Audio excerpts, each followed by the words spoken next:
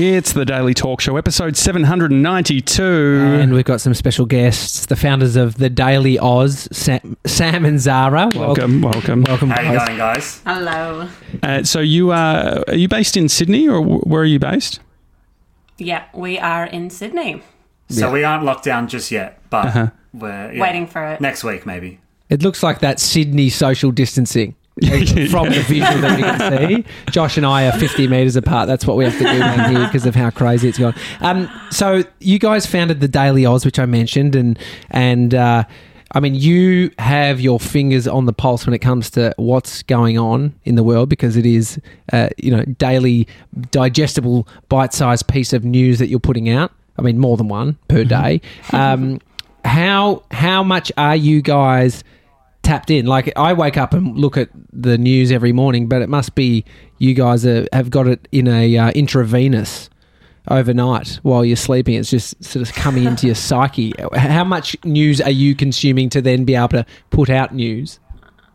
I'll take this one, I think.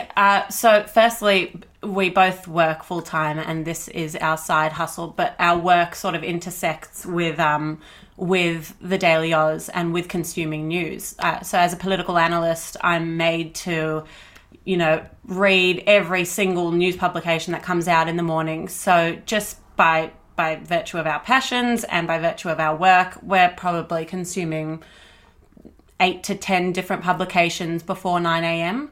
And I mean, we'd probably be doing it even if we weren't doing the Daily Oz, because that's the nerds that we are. But that's how we get our news sources in the morning. And then from there, we start collating and curating what we're going to present to our audience. But I'm a hardcore news dude. Like, I still get the hard copy of the paper on the weekends and have grown up reading the news every single day. Yeah. It's a big part of my life. Sam, it's so funny because... Yeah, go on. Yeah, go. I was just going to say, with the on the being a news junkie, I remember there was a app called Breaking News that would send push notifications every time something basically happened in the world, and I had to. It got shut. It ended up closing down, but it was horrendous. Do you have notifications on for any of your news sources? I think we have them on for all of our news sources, but I live with my 3 best mates, and I think I am their physical push notification. So I'll go around and just push everyone when something happens. It's so funny in this whole in COVID era and in 2020 that news conferences are now just part of something that we watch on TV. Like, I've been watching them for years, and Zara and I have been watching Question Time for years, just like our kind of really fun Netflix. And now everybody especially in Victoria with you guys, like Daniel Andrews pops on the TV at 11 o'clock and the whole Everyone's city seems to Instagram. stop. Yeah. So it's the coolest thing to be watching. Finally, So people are bizarre. getting what we've been going on about for a while. Yeah. So I guess, I mean, today's the July 16th. Can you run us through some... We don't really do that much topical to the exact day, but I feel like this is good because you were so across it. It's more just because Josh and I aren't across the news. What's happening? What's going on today? So we woke up this morning to the news that most really high-profile Twitter accounts in the US have been hacked by a cryptocurrency scam. Juicy. So we're talking Obama, we're talking Elon Musk, Kanye, Bill Gates, Apple, Uber. They really hit the big guns. And it was one of those comments that said, I've bought into this cryptocurrency scheme and you should too. So that was a big concern for Twitter, and Twitter's share price crashed a little bit after that. Really? I mean, I went straight to, how are they getting such huge names? Like a corporation like Apple, which is getting their Twitter. Like, if Apple can't fucking keep their thing safe, I've got no... Tommy's also projecting. Tommy's projecting because he lost access to his Facebook about a month ago. And then this week I clicked on a phishing link and I fucking, I look 30, but I'm basically like 85. So did you buy some crypto? Oh yeah, I sent a heap of crypto. He's rich now. I'm waiting for my double crypto. So can you just... Plus the cash from the Nigerian prince. And the tape of me masturbating, it still hasn't come out yet, but I sent the money. So is there any more details on how... Because the bit that I didn't see... I saw that in my peripheral this morning. The bit I didn't see is how it got done. Who are these? Is it some sort of syndicate of hackers that are behind this? To us, it seems like they're still trying to work that out. Twitter recently published a media release basically just apologising for what had happened. The creator apologised wholeheartedly and said that they were trying to work through everything that was going on. Obviously, with all these high-profile hacks, they first needed to sort of make sure that they were all okay and then go to the heart of it. So from what we've seen, there hasn't been any accountability yet. The conspiracies are going to come out. Yeah. And I would love Twitter, to see the inside of Twitter HQ right now. Oh, definitely. Well, they're all working from home. And they're all working from home. Yeah. It'd be a nightmare. The Twitter publication or a platform, from your perspective, where do they sit? It's a really interesting question. We actually aren't on Twitter because people on Twitter are really good at reporting the news really quickly, and we wanted to try and target an audience that wasn't so used to consuming news. But I think you can transform that question and apply it to any of the platforms. I mean, even with our TikTok stuff we're doing now, TikTok, it's used as a platform or a something else is a really interesting question. I think there's going to be a constant battle. I think this is our generation's big challenge, is to work out how much are we willing to read online that we don't like. And I'm talking hate speech, but I'm also just talking things that we disagree with for any number of reasons. And how much do we want that censored? So if we really believe that Instagram is democratic, then you should be able to say whatever you want. But where's the line with the hate speech there and that kind of thing? Obviously, getting your account hacked is a totally different issue. But it's a really interesting question that we're still trying to get our heads around. Yeah. Zara, I used to work in radio and would have to source stories, and one thing I picked up on, which I don't think I would have if I wasn't, working inside of a media outlet, is that I'm regurgitating stories that are taken from, someone else who has got them, but then they're coming from sort of this other tier. And so, like, by the time that a lot of journalists are using a story, it's just come from another journalist or it's come from another publication. Or a press release. Where does it come from the beginning? Like, the story's coming from the start. How does that work from a inside news perspective? Well, therein lies where we would love the Daily to go long term, which is that we'd love to be, at the forefront and at the actual primary source. So, this morning we saw the Prime Minister announce new funding for school leavers and for job seekers. So there was $2 billion announced.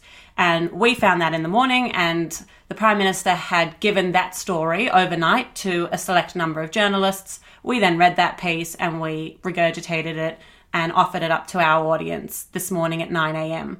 But long term, if we were able to, get straight to the source, have the Prime Minister giving the Daily Oz as a media company, that overnight leak, I mean, that's the goal. That would be incredible. And that's where the very, very organised media companies lie, that they go straight to the source, they go to the Prime Minister for comment. And if we position ourselves as a youth social-led media organisation, hopefully in the future we can be there asking the questions on behalf of young people straight to the source rather than just reporting, as you said, what other journalists are reporting. Yeah, it feels like, especially with where we are with COVID-19, obviously we're listening to the government more, all the state government stuff. But then there is the mate of a mate who says that we're going into stage 4. I mean, that the world's ending. Yeah. I mean, how do we, because sometimes they're right. Sometimes these rumours turn out to be true. As someone who is reporting the news, when do you pick up, sort of a leak or a very loose sort of story versus wait for the official publication? We definitely get a little hint of a story breaking through Twitter. Twitter seems to be the place. And again, I'd have to say that is probably because other journos are on Twitter as well. But where we're at as a media organisation, we can't afford to be sued for doing the wrong thing. So we'd always kind of make sure that it's verified by a source that we trust, or by the person themselves. So we want to hear Scott Morrison saying it if we're going to report it, or we want to read his statement. We've had some really interesting examples, though, where in the rush to try and be as quick as possible for our readers, there's always going to be a risk that we get things a little wrong. We had a really interesting... We were actually sitting having a meeting when Kim Jong-un went missing a couple of months ago, and people hadn't seen him in 2 weeks and whatever, and we started reading on Twitter. I told Tommy that he was definitely dead, so I don't know if I was right on that one. Well, the whole of Twitter was saying that he was dead. Yeah. So it's really stuck with me, but I actually made the graphic of Kim Jong-un has died, ready to press send on our Insta. Before we realised that he's just had a bit of a lie down. And he's okay nearly now. dead, but he's not dead. Yeah. temporarily. But it's always a risk of going early, is that kind of thing. Yeah. I mean, but that's I know the sort of fun that can be had in sort of following leads, going down the path. Like, is that something you love doing? I mean, Sam, you said you're a news junkie, you love it. Are you following leads? Are you chasing sort of, little nuggets that you're finding? We take a little bit of a different approach. Instead of trying to break news that nobody else knows about, for now what we're trying to do is we're trying to make sure that our audience really properly, genuinely understands what they're reading. So we want to be known as the little mate in your pocket that helps you take it all in. You don't have to tell anyone about your mate. We're just here helping you out. So if that means helping you understand what the hell do these COVID-19 statistics actually mean, and what's the difference between an active case and a historical case, and all the tracing terminology. If it helps, then we'll explain to you what an interest rate is, and all those kind of key ideas that help you actually understand the news. So our key idea that we always think about is that the news is just one big soapy.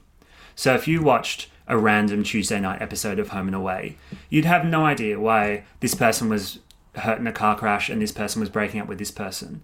But if you had like a little way to understand who the main characters are and what the plot is, then you can jump into the news cycle at any point and say, okay, I understand why Trump is the way he is, and I understand why Australia has debt, and all those. No one will understand. No one will really. Yeah, I'll begin to understand why, and that's our key task right now. I remember hearing the phrase a few years ago, slow news. And I guess the idea of consuming stuff more intentionally. I remember subscribing to a magazine that was specifically in that game.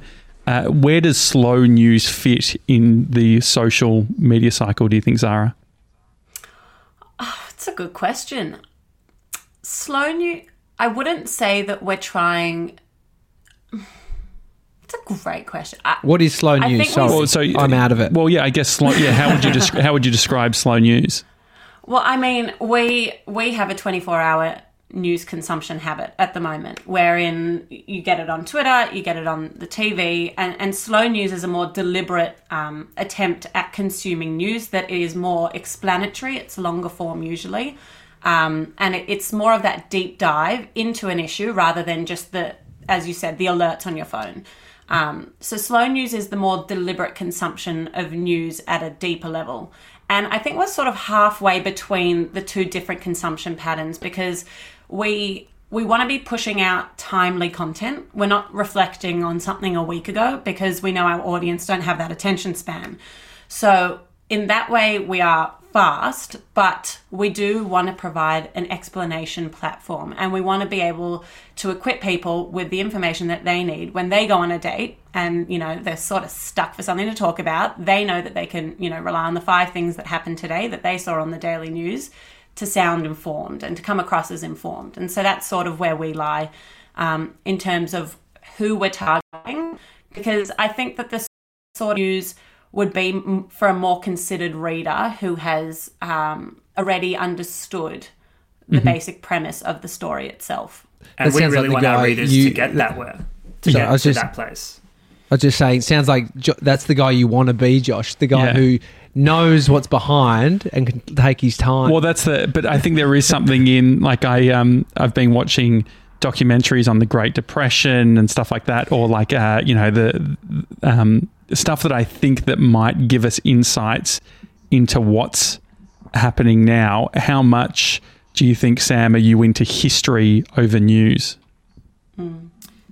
That's another really good question. I mean, I think that even in the last 20 years, we have done so much as a planet in terms of the way politics works and the way society works that you don't even have to go back that far to learn really important lessons. An example that comes to mind is we did an explainer the other day about Kanye West's presidential bid. And we kind of looked at, okay, so we know the news that Kanye's come out and said he's going to be the prez, but can he actually do that? And if he can, what's the impact going to be on the race? And there's a really good example from 2000 where there was an independent in Florida who was very popular in his state, but not popular in the rest of the US. And he won Florida, and he actually took critical votes away from Al Gore, who lost by the very narrowest of margins to George Bush. And so if it wasn't for that independent, who probably had the same philosophies as Al Gore, being they were both left kind of leaning politicians, then Al Gore probably would have won. So the big thing with Kanye that we kind of explained through this historical paradigm is that Kanye could actually take really important votes away from Joe Biden, even if he doesn't mean to, which could Probably really hinder. He does mean to. Kanye means everything he does, which could take really important votes away and could see another 4 years of Trump. I struggle to sort of communicate in a caption on my Instagram, let alone, 148 characters delivering something of importance. How do you guys go with crafting small amount of text without coming across like you're trying to be hyperbolic or clickbait-esque? Good question. Look, it's a constant battle. We chose very intentionally to market ourselves as social first, and so we accept all the difficulties that come with that.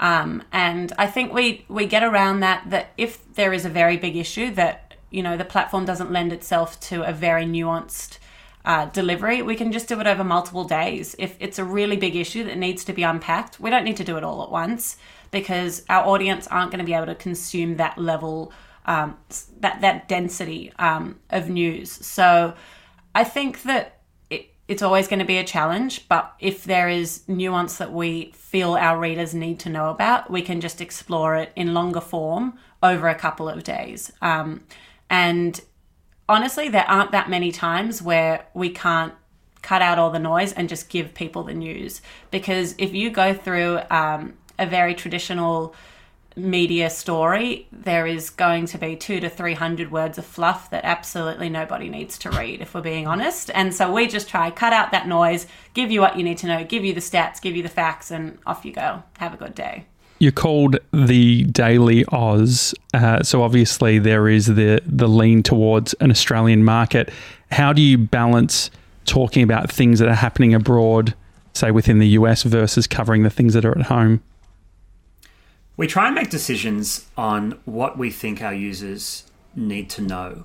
And that will vary every single day. So some days there might not be major issues in Australia at all that they need to know about. And instead of putting ourselves in a hole of having to report on just Australia and then reverting to looking at some sports scores on a Monday if there's no news from the weekend, then which you'd love to do. Which I would love to do. We've freed ourselves up to be able to look at overseas as well. But we're very conscious about Australia as the focus. Our kind of, the thing that Zara and I always say to each other is, if we've got our users for a minute a day, then let's not waste their time. Let's really give them really what they need to know.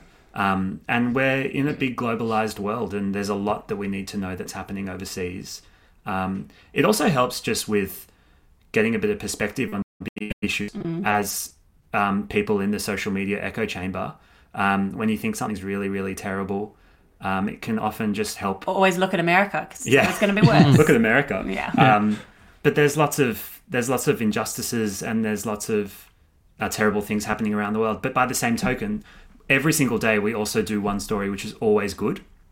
So the fifth story of our little bulletin in the morning, every single day for the last 3.5 years has been good news.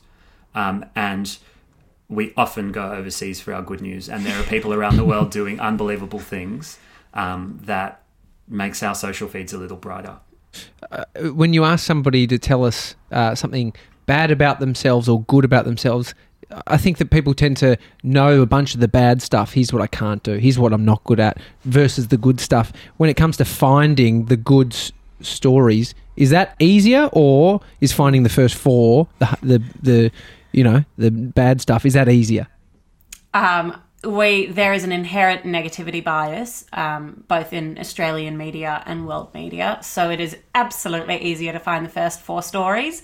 Some days it will take us 30 minutes to find a good news story. And that can be, it's a bit upsetting sometimes because it should be more apparent. We should be celebrating the wins a bit more.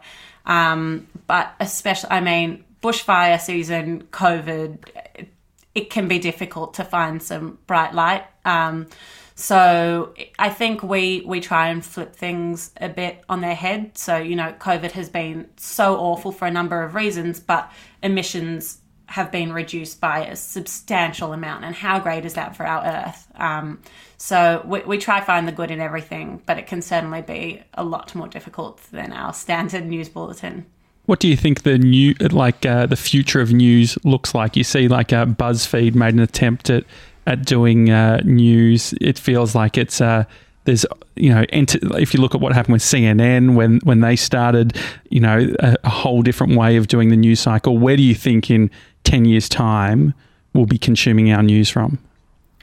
So I think in terms of revenue, as kind of the key question of how do news organizations actually run, I don't think we can rely on subscriptions ever again for news, because the chain's been broken. People can get their news for free, and it's going to be really tricky to get people to pay for it again every day. You might get people to pay for considered longer form content, but I just don't see young people paying for their news every day. So that's out. Then you've got advertising, and advertising is the next best thing. And we even think that might be out because news is all about trust, and there's so much mistrust online. If you muddle up news with ads, then how do you know that what you're reading isn't being paid for? So that's out. So that doesn't leave very many options for news organizations to get up and running. So whether that means that there's just like a bunch of philanthropists who want to see good information out there, whether it's on a donation model, there's a lot of questions around how news organizations are going to make money. In terms of how it looks, I think that social first news is the future of news. Right. And what that means is that not news that you have to go to a website for. So we don't really have a website. We've got a landing page that directs you to our social channels. But don't go there at the moment. Yeah. Not those looking. Wix, the little tools are tricky. But funky. that's the future of news, is actually social first and embracing social first as a news methodology. So if the if they're able to control the algorithm, I feel like a dumb news consumer if I'm relying on the algorithm so as a user, I'm relying on Instagram to show the Daily Oz every single day. How do we do it so we make sure that we've actually curated and separated what our auntie is saying on Instagram versus what is a news source? So you have to find users that will be there at the same times every day. And that way you can look at their content knowing that they're not being played by the algorithm in the same way that somebody who posts once or twice a week will. And then on a very practical level, you can turn on notifications for the pages that you really trust. So I get a little kind of notification whenever The Guardian posts on Instagram, because that's a publication I really trust. I think at a broader level, though, platforms, and we've seen this recently, are making more of an effort to stamp out misinformation and hate speech and a number of different other things that have come up as news does begin to enter these new avenues. So I think that will be platform-led. And while that does open up a whole range of new questions, there's certainly a concerted effort on behalf of the platforms to deliver more truthful, more reliable, and more authentic news for users. So I think it will be a dual platform-led and sort of media company-led approach moving forward. So does that mean you have trust in Facebook doing the right thing?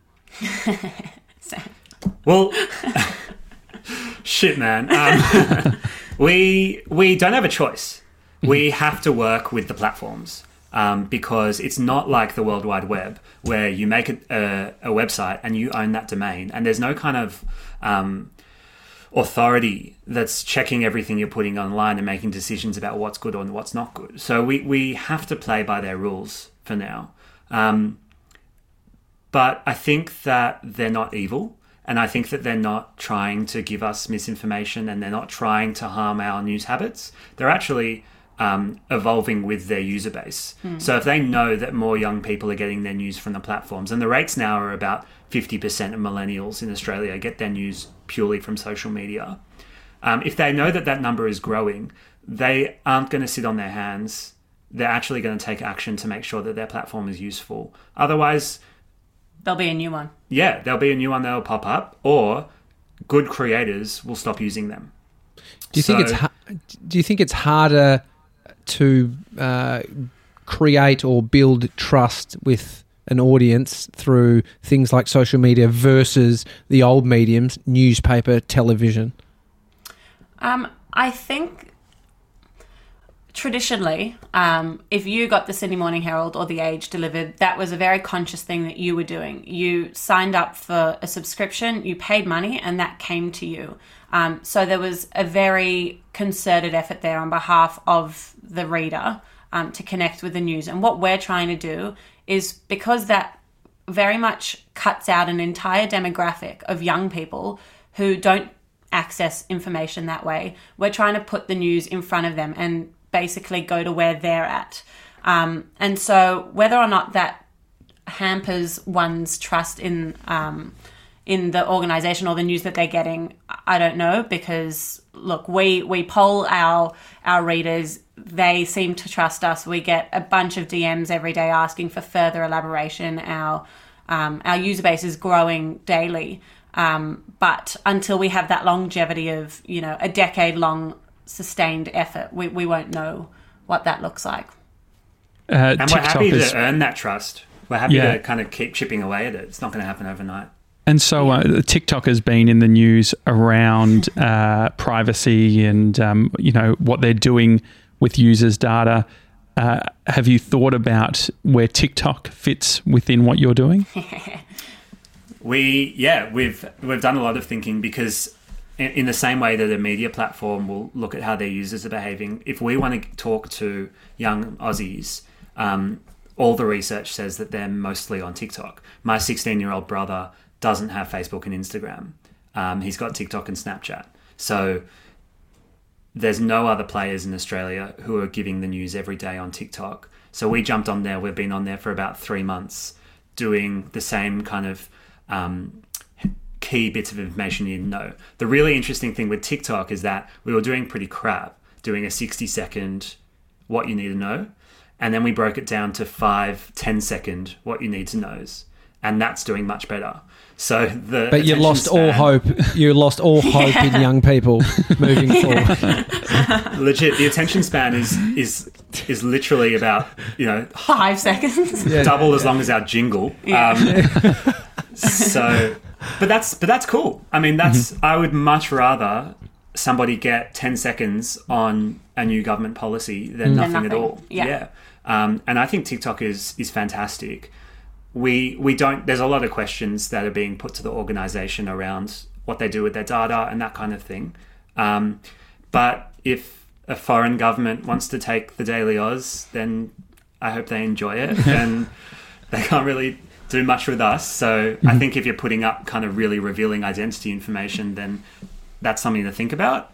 But all power to them. What about the sense of, say, if it is, heavily influenced by a government, that potentially once they build the audience, that they can then start controlling the message. So they'll say, okay, the Daily Oz, put that down, put this other stuff. And from a user perspective, users have become comfortable or accustomed to understand this as their media source.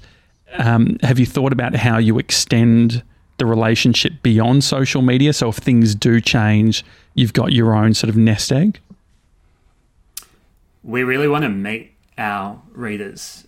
So whether that means doing live events and saying, come to the pub and let's talk for 60 minutes about Black Lives Matter and break down some of the key ideas, answer some of your questions, and let's do that together. Obviously not in the next couple of months, but that's definitely in our vision as well, is to meet them and become really a source of debate and information and knowledge that isn't intimidating and that isn't, we wouldn't want people there who think they know everything, because we don't. Yeah, and we also have been throwing around the idea of wanting to go into schools, but because where we meet people at currently, they're 25 to 30, you're already pretty established in either your political views or your views of the world more generally, and your understanding of our political systems and foundations. So we have been considering the idea of potentially starting up a program to go into high schools, and basically just teach people basic media and political literacy, because I, for one, as a very political person, think that might be missing in our higher education. The fact that most people don't know what colour the Senate is or the House of Representatives is a very basic fact that, then informs their views of the world moving forward. So it would be great to sort of interrupt that chain a bit earlier in the future and not just rely on the social media output later down the road. Josh and I have spoken a bunch about whether it's our age that we're becoming more aware of left and right and, the different political landscape, or it's a thing of the time. Maybe it's social media, maybe it's people talking more about left and right. What do you think from people in the news game? We've had an interesting battle with this idea of left and right, because we kind of set out to be this apolitical page. So we're just telling you what you need to know and you can make your own decisions from there. What we've discovered is that some issues are, in our opinions as young Australians, beyond the left and right debate. So we've decided that that's just kind of a fact. So climate change is a good example. We're past debating if that's a left or a right issue. It's not, it's a thing. Anti-vax is another one. Gun control. I mean, all of these issues, we really consider them, whether we should be tackling them.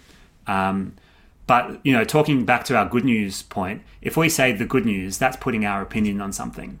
So if we do the good news, Finland have introduced same-sex marriage, that's us saying we agree with same-sex marriage. And we've kind of come to the point where we say, yeah, we do. So I think because we're young, we're progressive, and progressive normally leans a little to the left. But it's a really interesting debate. Going back to your question, I don't know. Look, I mean, we are in the middle of a global pandemic, so nothing is normal. But I think that everyone underestimates I'm categorizing us all in the same age group here, that underestimates our age group and our political awareness. There's often this attempt to sort of subdue the millennial as this really, uninformed, lazy demographic, when in actuality, we're just getting started, and news traditionally hasn't been tailored towards our age.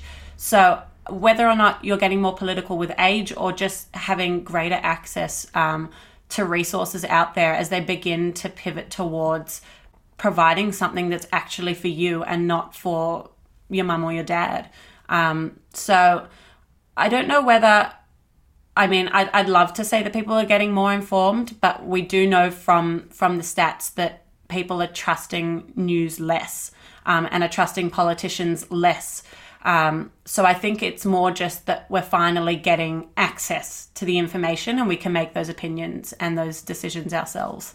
Where does personal brand fit in all of this? You see people talking about Andrew Bolt or these names that seem to have a lot of cut through. You even see, I feel like conservative media seem to do a really good job from a production value perspective, like Ben Shapiro. Like, it seems, I don't know what it is. They make it money. Yeah. Where does personal brand fit with you when it comes to reporting the news? not very high for us. We've never, I mean, this will literally be the first time that we have our faces associated with our brand. So nobody knows who we are. As I said, we both work day jobs that still continue to this day. And we have considered it because we do wonder whether a personal brand will increase our audience's trust in us, and whether if they know more about who we are, they will trust us more. But at this stage, we're trying to provide a really apolitical, objective, digestible, punchy news, and we don't really see a role for ourselves in there in its current manifestation. I wonder if that's the secret. I wonder if the secret weapon, though, is getting yourselves out there. Like, I think about the what does have cut through. I remember Christian Hull, who's a comedian, he said to me one day, he said, people follow people. People. And I think that there's a lot to that. How much of it do you think is your comfortability around getting out there versus a strategic decision? Well, I think up until this point, when we've gotten, because we've had such a great 2020, I mean, we've tripled our following since the beginning of the year, which is just awesome. Unfortunately, it's probably because there's been so much trauma in the world. But up until that point, it really was back to that thing about, okay, we have our users for 60 seconds. Do we want to spend that 60 seconds talking about us? Or are we really just trying to get them exactly what they need? So now that we've built a stronger audience and really, I got to say, a really engaged and loyal following, it's definitely time for us to think about taking that next step. What Zara and I would love to be evolving into is a voice for young people in the news cycle. I'm 25, and I think I'm still... Did you just forget my age? No, I just didn't want to talk for you. Okay, thanks. Zara's 20. 20. I'm 16. Oh. I'm 45. Zara's 23. I'm 25. And because what I'm going to say, I didn't want to speak for you. Okay, so what I was going to say was that I don't want to, I think I'm still young enough to be considered a young person for another few years. You guys, not so sure. No. As a 16-year-old, you're old as fuck. No, and so what is it? Yeah, I mean, what is it? Because I even think about like AM or like Talkback. There's a bunch of research around as you get older, you like listening to spoken voice more, like part of spoken voice. Is that what you say? Spoken word. Spoken word. Spoken word. And like I think around podcasting, what I'm excited about is the Australian population is getting older. So based on that, more people are going to be listening. What do you think? Like, do you think that you're going to stay in a moment of time, which is this sort of age group, or do you think it's based on your age right now? Oh, good question. Look, we've got like a solid 10 years before we're in the next age group. Yeah. But I do think that this age group is the one that's particularly underserviced. I think that the sort of 35 to 45 is serviced by The Project and by any number of TV shows, because we know that that's where they get their news predominantly from. Then, the age group above that is getting it from radio.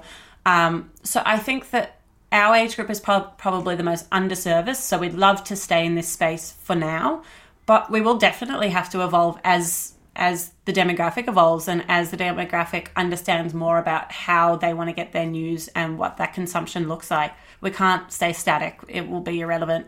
And just going back to your earlier question about personalities, I do think that the space is very crowded with people and commentators and opinions, and we sort of want to stand away from that a bit and just position ourselves as the sort of truth-telling, really just objective, opinion-free model, because I mean, we really just don't need another person giving their opinions, to be frank. There are so many of them out there. You touched on it lightly. What is actually going on in the DMs of a page that isn't fronted by a human?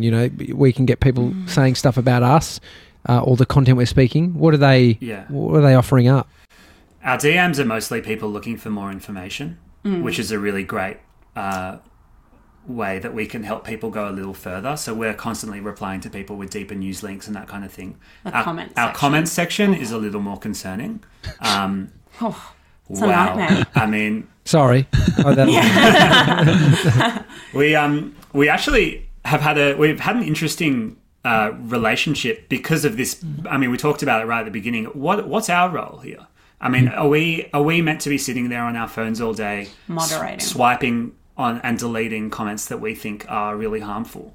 I mean, I have to say, it does constantly remind us that our friendship is a little bit of an echo chamber of we think the world's really tolerant and fantastic. The amount of people who say stupid shit is really, really alarming. Just offensive, really and like dark stuff. The fact that they've found the post, they've obviously read the post, and then have decided to say whatever they're saying about whether it be Indigenous Australians or, you know, people at risk. It's just, yeah, it can be quite appalling. I would much rather them rip into Zara and I. Yeah, any day. That feels a lot more kind of useful for their time than making big calls about the state of racial affairs on the planet. Yeah. And really, really harmful stuff. We had we put up a post that went quite viral recently about Indigenous incarceration rates in Australia, at which then obviously, because Australia created a whole host of sort of racial discourse that was really concerning at parts. And then last week we had someone go through every single comment and respond to them. This was an Indigenous person trying to stick up for themselves, which they shouldn't have to do, and go through something like 300 comments and respond to every single one, trying to, you know, just educate these people. So it's definitely, that sort of stuff is deeply unsettling. But it's something we're going to have to manage moving forward and have big discussions about, because when we had 100 followers, this wasn't a problem, but we're now at 26,000. And unfortunately with that brings, new issues and new voices, even if we don't want to hear them. So talking about the echo chamber, what does that mean for mainstream media? What do you think the future of mainstream media is? I think they're going to really struggle to make money in the way that they are making money now. So we were talking the other day about the way that you found out what time a movie was on. And the way that you'd find out what time a movie was on is you'd flick through Spectrum in the Saturday paper and you'd look to see the ads. That's never going to happen again. The car sales are never going to happen again. The house listings are going down. So all of those key pillars of money for a newspaper and traditional media is going down. I think TV and broadcast news is doing pretty well, and it's alive and well, and they're all making transitions to social and online at different speeds. So I'm constantly watching ABC iView on my computer. We don't have a TV that's even got an antenna. We just use our Chromecast. So I think that as we see more players adapt to, you being able to flick it up on the TV quickly and that kind of stuff, I think they're going to be okay. I think that it's not necessarily a bad thing if we see the demise of these huge conglomerates. I think that as we've seen the sort of media landscape shift, we've also seen really new and diverse voices pop up that traditionally couldn't and didn't have a platform. And so that's another value that's been brought in by these platforms, is that anyone with a phone can tell their story. Anyone with a computer can tell their story. So I think that we'll see a lot of value derived from having the voices that we've never heard before, the ones that didn't get a say in at News Corp or at Fairfax. So I think there can be a lot of really good things to come out of this, in terms of sort of decentralizing the power of our mainstream media, which has for however many years been an echo of white voices. And let's keep hearing from young people. I mean, young people are sick. So let's hear as much as they want to say. Yeah. Echo chambers obviously can be a negative thing. I wonder if, years ago when we only had limited echo chambers or media outlets to source from, there was less confusion in our minds. Maybe it doesn't solve the problem of what it There's meant probably for a lot more individuals. inequality, right, too. So the thing is that there was just you could go on your merry way without really considering the injustice Yeah. that's happening. And I guess as we move towards having a more sort of fragmented media, we're starting to see more representation. What does representation mean to you at the Daily Oz? Do you want to answer this one? So it's really about making sure that we take a step back when we need to and amplify the news that assists. I mean, Zara and I are not diverse in our appearances and backgrounds, so we need to make sure that we're giving enough oxygen, enough time and enough respect to as many different perspectives as we can from people who really deserve it. In terms of hiring, we definitely would want to make sure that we had a really, really diverse staff. I mean, that obviously requires us to have a bit of money. So we'll cross that bridge later. But that's a really important part. If we're really going to be the voice of young people and we're really going to be a new media company, we have to do that right. Yeah. I think it was easier to be ignorant many years ago. It's harder now if ignorance is just like blocking stuff out. It's like you walk into a shop, you're seeing shit pop up, you're seeing it on your phone, just trying to contact your mate or trying to hook up with somebody, you're getting pushed some news in between them. It's some strange times at the moment. How are you guys viewing the world? As you said, 2020, it's a year of growth for you. It's also a year of really being thrusted into understanding everything that's going on. Where do you sit with 2020? I think that it has made us honestly check our own privilege a bit. We, in an effort to make a meaningful contribution to, for example, the Black Lives Matter sort of discussion, we're quick to write our own piece and then took a step back and we're like, well, actually, what do we know about this? As you said earlier, we're just regurgitating what other media journalists are saying.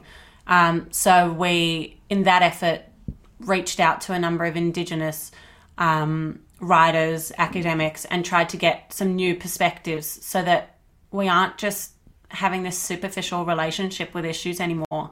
And so I think 2020 has really distilled that for us. Call-out culture is very strong at the moment. So we need to be doing better, we need to be doing well, and we need to, pardon me, just be presenting facts and not letting opinions get in the way of that. And I think for our readers, 2020 has been the year that they realised how important the news is. Yeah, because it matters to them now. It really matters to them. I mean, for you guys in Melbourne, you're checking the Daily Oz to work out what the latest rules are. I mean, that's really hitting home for a lot of our readers at the moment. And we get DMs saying, I don't quite understand the rules. Am I allowed to see my partner if we've only been dating for 2 weeks rather than the guideline says X? So it's really hitting home. The Black Lives Matter movement has awoken a beast on social media of us thinking about how we consume social media. That really, really wasn't explicitly talked about before. The other note I want to make about 2020 is that it fucking sucks. Like, it's a really tough year. And I think that the other really interesting thing that I've been seeing is more people being aware of how the news affects them mentally. So we really try hard to remind our readers that these are the ways that you can get help if it's all becoming a little bit too dark. Because, we report on some pretty bad stuff. We report on death tolls from COVID, from graphic videos, from protests. Like, there's a lot of stuff, and we need to look after ourselves. And we need to make sure that we're not just absent-mindedly consuming this stuff, but we're actually considering it. I read that the Daily Oz is sort of like your entree when it comes to your consumption of media. What is dessert to you? Dessert would, for me, be the Saturday paper. Like, dessert is the really considered long form news. We're the entree. I go the other way. I reckon it's junk, right? Like the dessert is just like the trash. That's what I was going to say. That's my favourite part. I was going to say. I misconstrued that. I like dessert. My dessert. I'll take it away. My dessert is 100% the Batuta advocate. No. I mean, like, love Batuta. That is one big bowl of ice cream that I could eat all day. Okay. So do you like, Zara, are you someone, like, do you get into the celebrity stuff? Like where does the Daily Mail fit in the consumption? Nowhere. Literally nowhere. I love celebrity culture. And I love, for example, what the Shameless Girls have done. They are absolute geniuses. So I'm a very avid light news consumer as well as heavy news. But we did make a conscious decision at the beginning that we weren't going to just give people Bachelor recaps because that's what traditional media thinks young people want. And young people want to know about tax returns, not Bachelor recaps. I mean, both, but not at the exclusion of the other more intentional hard news. I mean, Kanye, Donald Trump, this is all, in some ways, it's popular culture that's becoming the thing that's then controlling our world. How do you approach something like, say, Kanye saying he's going to run for presidency? When is that gossip column stuff versus actually world-changing news? Well, the way that we approached that article, we knew that people needed to know about it because it's big. As I was saying before, I mean, it could really substantially change the course of human history if Kanye takes a few thousand votes away from Joe Biden, which means that Trump wins. But the way that we approached it as a Daily Oz publication is by saying, all right, ignoring the celebrity behind it, what are the rules about, like, how the hell in July before a November election can you just throw your hand up and say, oh, I'm also in the race? How does can that be a thing? Does that work? Have we seen success in the past? So we know that other people are going to cover really well the celebrity reactions and all that kind of stuff. It's our job to say, okay, how does this shit actually work? And I also think that celebrity culture, and as we've seen it intersect with politics, which is insane. I mean, it all just comes down to power. These people are powerful in one domain and they're just transferring that power to a new domain. So I think we're going to see it happen far more often into the future. And where we sit in that intersection is explaining like the mechanisms of that decision and what actually happens from there, not necessarily the fluffy context of it all, I guess. But we'd love to take this opportunity to announce our bid for president. You're going. Yeah. Who are you going to take voters away from? It's interesting. The Kanye thing, the angles are interesting that you've taking away voters, like what happened with Al Gore. I mean, it's a Trump out at all costs at this point. What's interesting is I don't have any fucking idea of Joe Biden. Mm-hmm. I heard he's done some bad shit in the past. And he's very boring from a news cycle perspective. But yeah, I mean, the things I end up hearing about him paint him as a bit of a monster as well, but not a bigger monster than Trump. And so at that point, it's like, I know we're worried about Kanye taking votes from Joe Biden, but then no one even fucking realizes what Joe Biden is or is about. I don't know. I haven't consumed anything really. Isn't that weird though? It's like I mean, anyone is going to pale in comparison to Trump. I don't know that the Democrats perhaps made the wisest choice in their nomination of Joe Biden. But look, it's going to be our job to try and help you understand Joe Biden. We'd never say, I mean, our audience can't vote in the US anyway, but we'd never say this is who you should vote for. But it's definitely our job to say, these are his key ideas. Here's how he voted on, black schools in the past. That's problematic. His sexual assault allegations, that's problematic, but it's presenting a full picture. It's understanding that these things don't exist in isolation as, Trump's allegations and Trump's whatever you want to call his policy making. That doesn't exist in a vacuum. We're trying to give the whole picture so that you could be an informed voter. And that's what we're trying to make Australians informed voters because we're the next generation of voters. We're going to be the prime ministers, the ministers. We're the decision makers in future. How have you both changed since starting the Daily Oz? Well, we became mates. Yeah, we actually That's the biggest became best mates through the Daily Oz. Yeah. The Daily Oz has taught us to work really hard at something with delayed gratification. So we've been doing this for 3.5 years, every single day, Monday to Friday. So that's, well over 1,500, I reckon, editions of the Daily Oz. And was there even carousels when it started? How long's carousels been around for? No, it was just stories. Was it stories? We started before stories even. Yeah. So we've really grown with the platform, but it's for our first kind of 18 months, we had a couple of hundred of our friends who were following us. And it was bloody hard work. And we have very busy jobs that we also want to give a lot to. And so there's not much sleep, and it's really just about, that we've never been paid. And so it's really taught me about hard work for something good down the line. And that's really starting to come to the surface this year. And I think that is so exciting for Zara and I, is to kind of see our little creation now getting picked up by more people and appreciated, and we can welcome people to the idea that we know works because we've been doing it for so long. Is it harder being objective when you have employers? Like who are you employed by?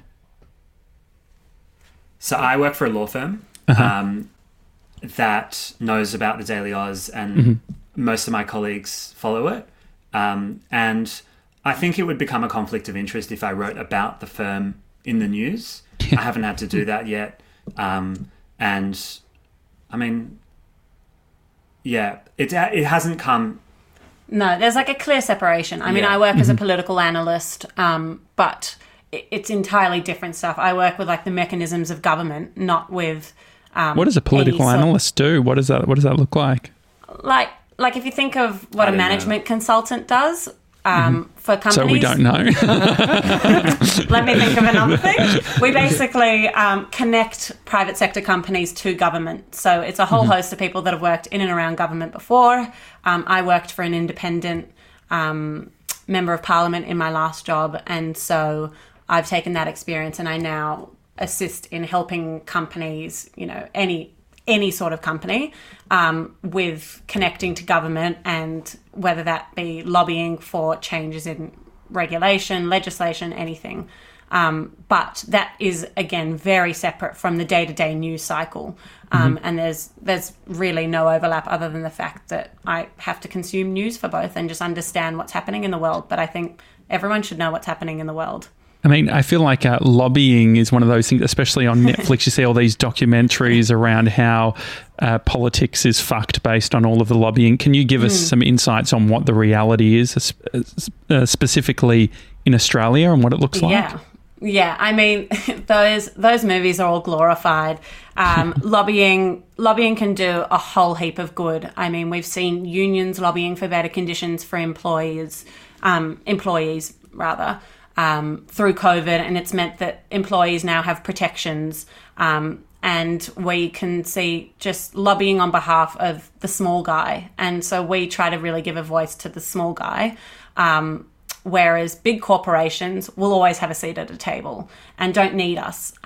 So lobbying can do a lot of good in terms of protection, workplace protections, but also just having a say in our decision making in our country. I think it's a really valuable democratic mechanism that is very much misunderstood. And the same stigma exists around corporate law as well, which is my domain. I mean, I said before that my favourite thing to consume as dessert is Batuta Advocate. I mean, some of the shit they say about corporate lawyers makes me feel like I want to crawl into a little hole and go to sleep forever. But it's again about balancing. We're learning heaps, and how can we look out for the small guys? How can we make sure that even the biggest of businesses that we would work with, how can we make sure that they're following the rules as much as possible? So, there's a lot of stigma around some of these professions, and I think as many young people who can keep humble and keep hardworking and keep good-hearted, the better.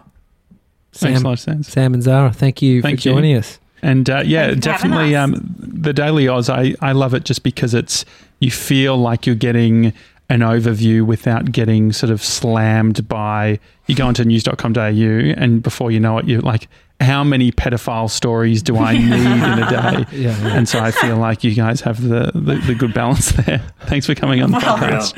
Real. Thank you for having us. Thanks, guys. See ya. It's a daily talk show. See you tomorrow, guys. Have a good one. See you guys.